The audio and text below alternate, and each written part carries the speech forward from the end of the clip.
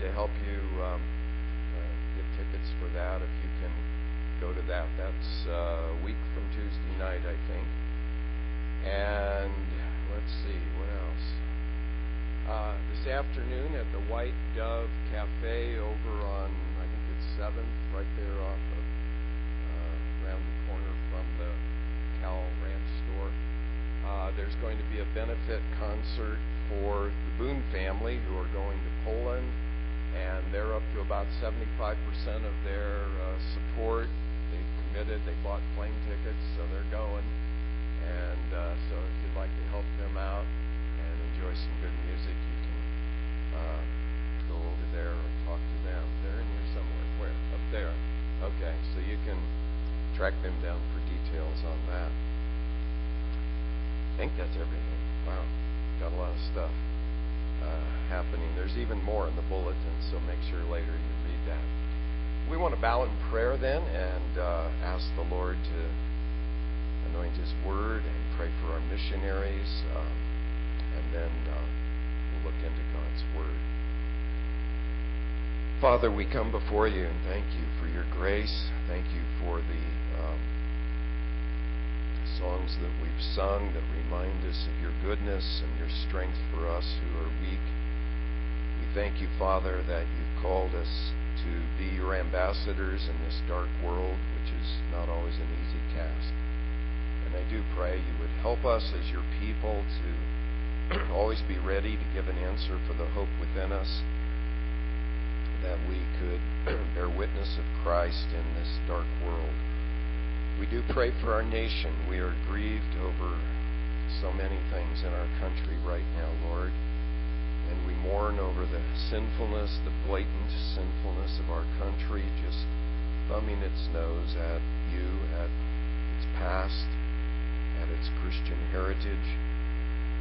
And, Lord, we need Spirit-sent revival. So we ask that you would flood our nation with an unprecedented move of your Spirit to bring genuine conversion to millions of our fellow Americans.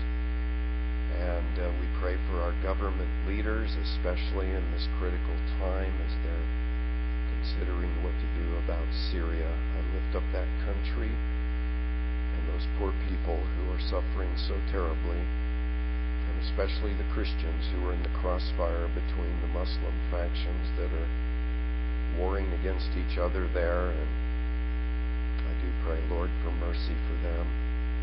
And I pray that the bloodshed and violence would stop soon. And I pray that our nation would not do anything foolish.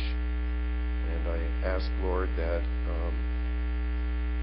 the gospel would spread through Syria and Lebanon and Iran and Iraq and Afghanistan and all of these troubled places around the world, that the enemy would be put to flight and that the gospel would prevail. Thank you for faithful servants around the globe, and we pray for the Macumbers as they continue to serve the Filipino community through the United States base that they are in now. Pray that you would bless their work. We ask for the Boone family that you would raise up the other support needed, and that their time in Poland would be fruitful and would further the work there.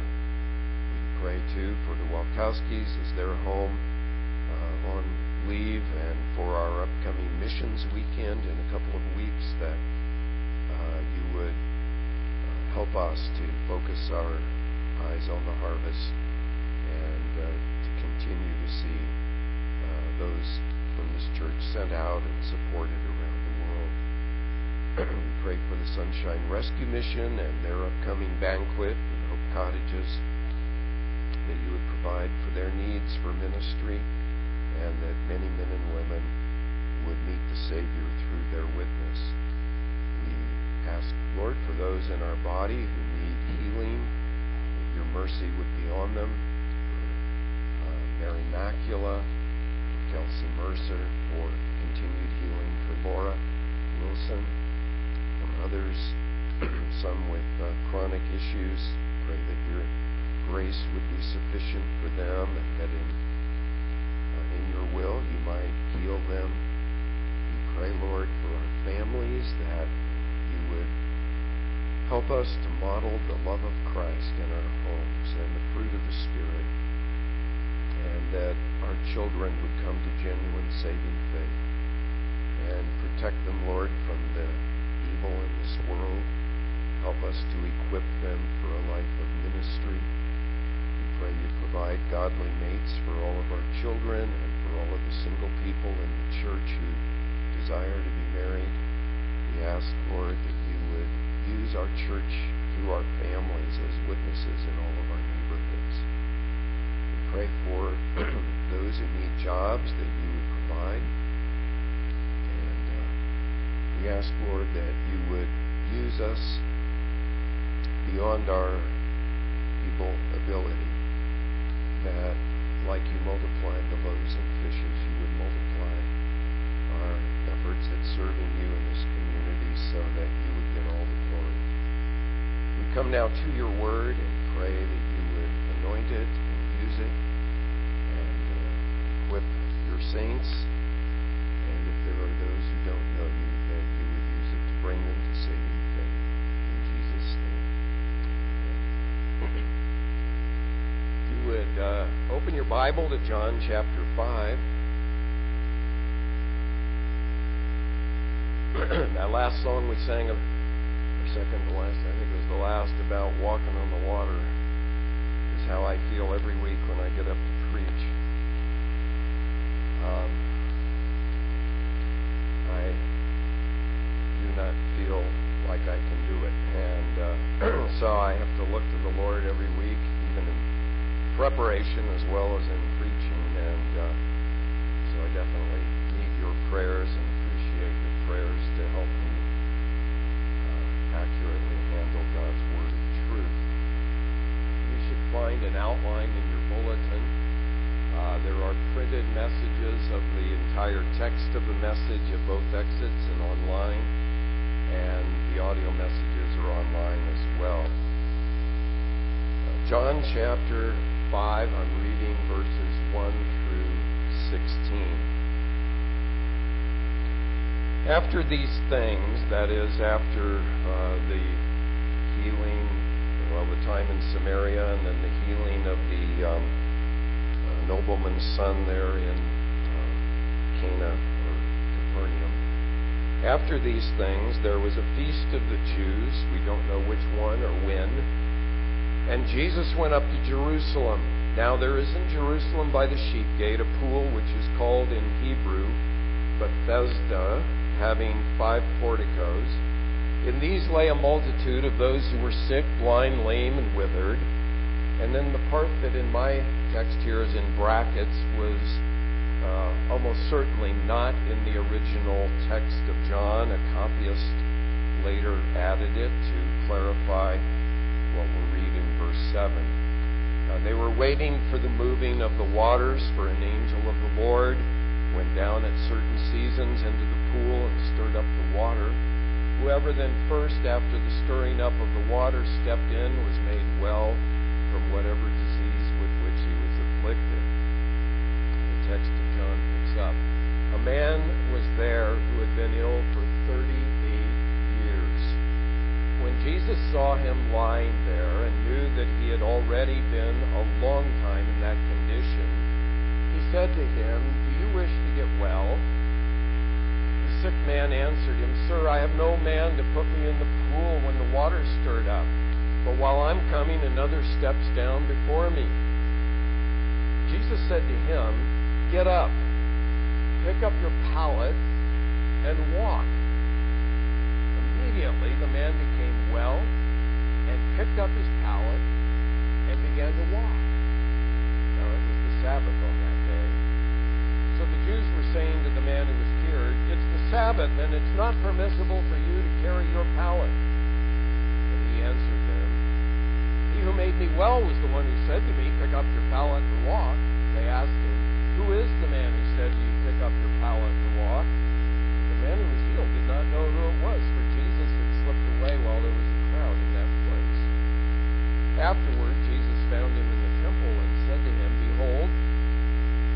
have become well. Do not sin anymore so that nothing worse happens to you. The man went away and told the Jews that it was Jesus who had made him well. For this reason, the Jews were persecuting Jesus, because he was doing these things on the Sabbath. There are billions of people around the world who are seeking salvation through religions that can never provide salvation to anyone. I have, with sadness in my heart, stood at Buddhist shrines in Asia and watched people who offer sacrifices, who come by and spin the prayer wheels, many of them being Westerners, by the way, in hopes of attaining nirvana. We have quasi-Buddhists here in Flagstaff. You see the prayer flags flying. Presumably they think somehow that's going to bring them better karma. I have been in the temple in Kathmandu, Nepal, and seen these weird holy men who, that's them, I took that picture, who sit there every day making a little money getting pictures taken. We had to pay them to take a picture. But they think that by looking weird and sitting there and meditating all day, somehow they're going to attain into salvation, I guess. We were in Western China last year, and as we traveled, our bus driver would stop the bus about 5 minutes till sundown, turn off the engine, get out his prayer rug, get out, spread it out, bow down toward Mecca, and say his prayers, and then we would resume the tour. We were there during Ramadan, and as you know, Muslims think that by fasting for that month, from sunrise till sunset, somehow it will help them attain heaven along with the other duties of the Muslim faith.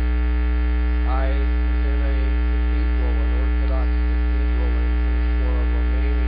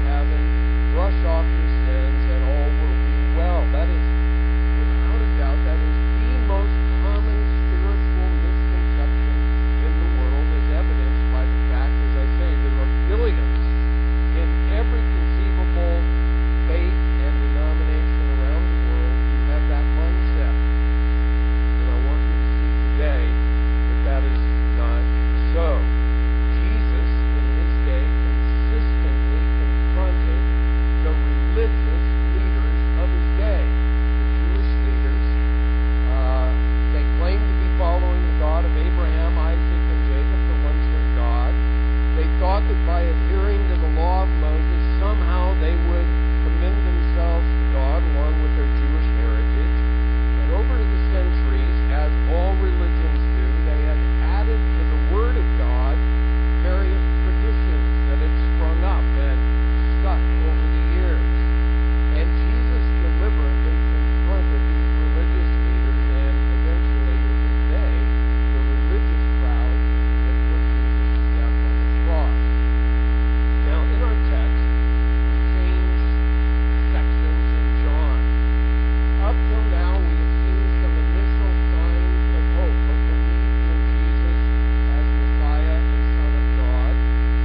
We aren't too sure about Nicodemus. There's the disciples, of course, and then there's Nicodemus. But we saw that the woman of Samaria came to faith.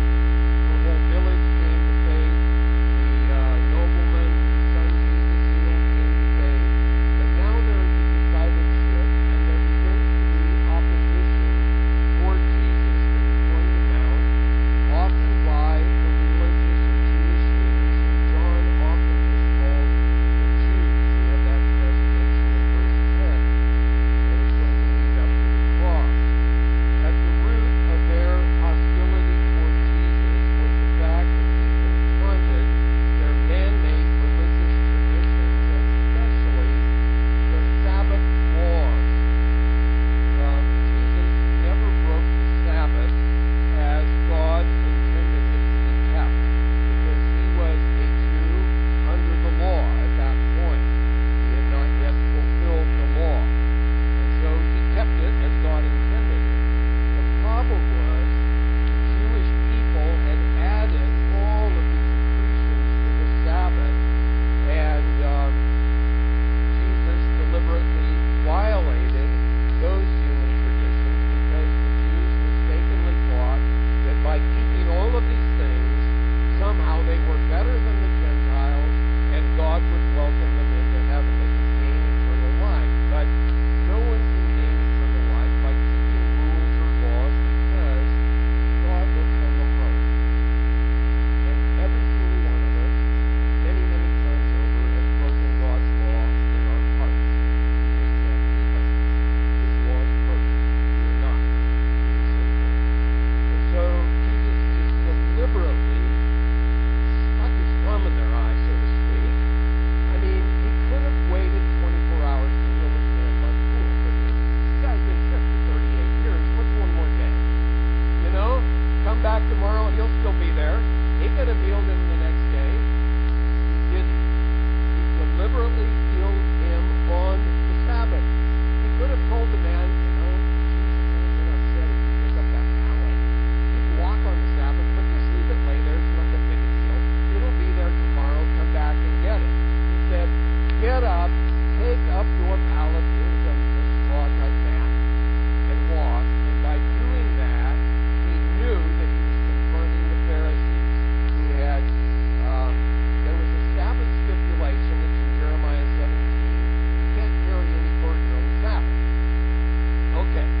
In the context, Jeremiah meant you can't work on the Sabbath, because people were packing up their goods and hauling them to market, picking them up, hauling them back home, selling on the Sabbath. And in the context, it's very clear. It means you can't carry on your normal business on the Sabbath. Well, the Jews had developed this into you couldn't even pick up a handkerchief on the Sabbath in your bedroom and carry it into your living room. Now, if your nose was running, the way you got around that was you tied it around your neck in the bedroom, walked into the living room, and you untied it, and then you didn't break the Sabbath. This is how picayune they had gotten, and I could go on with the crazy and ridiculous rules. And by the way, they still go on. They still go on. I have heard, I've never been there, but I've heard that in Jerusalem, in the hotels, on the Sabbath, the elevators are programmed to stop at every floor, so you don't have to push a button and work on the Sabbath. I mean, it's incredible. And so this is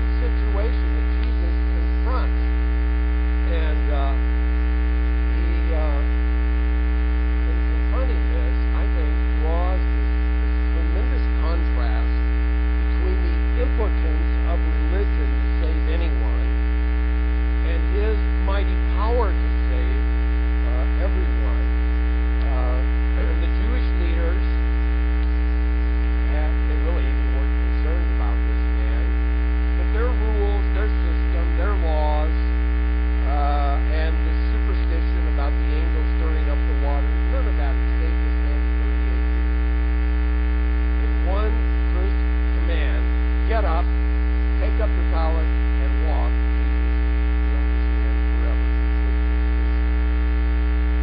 So the lesson clearly of this story is that while religion is impotent to save, Jesus is mighty to save. Now let me explain.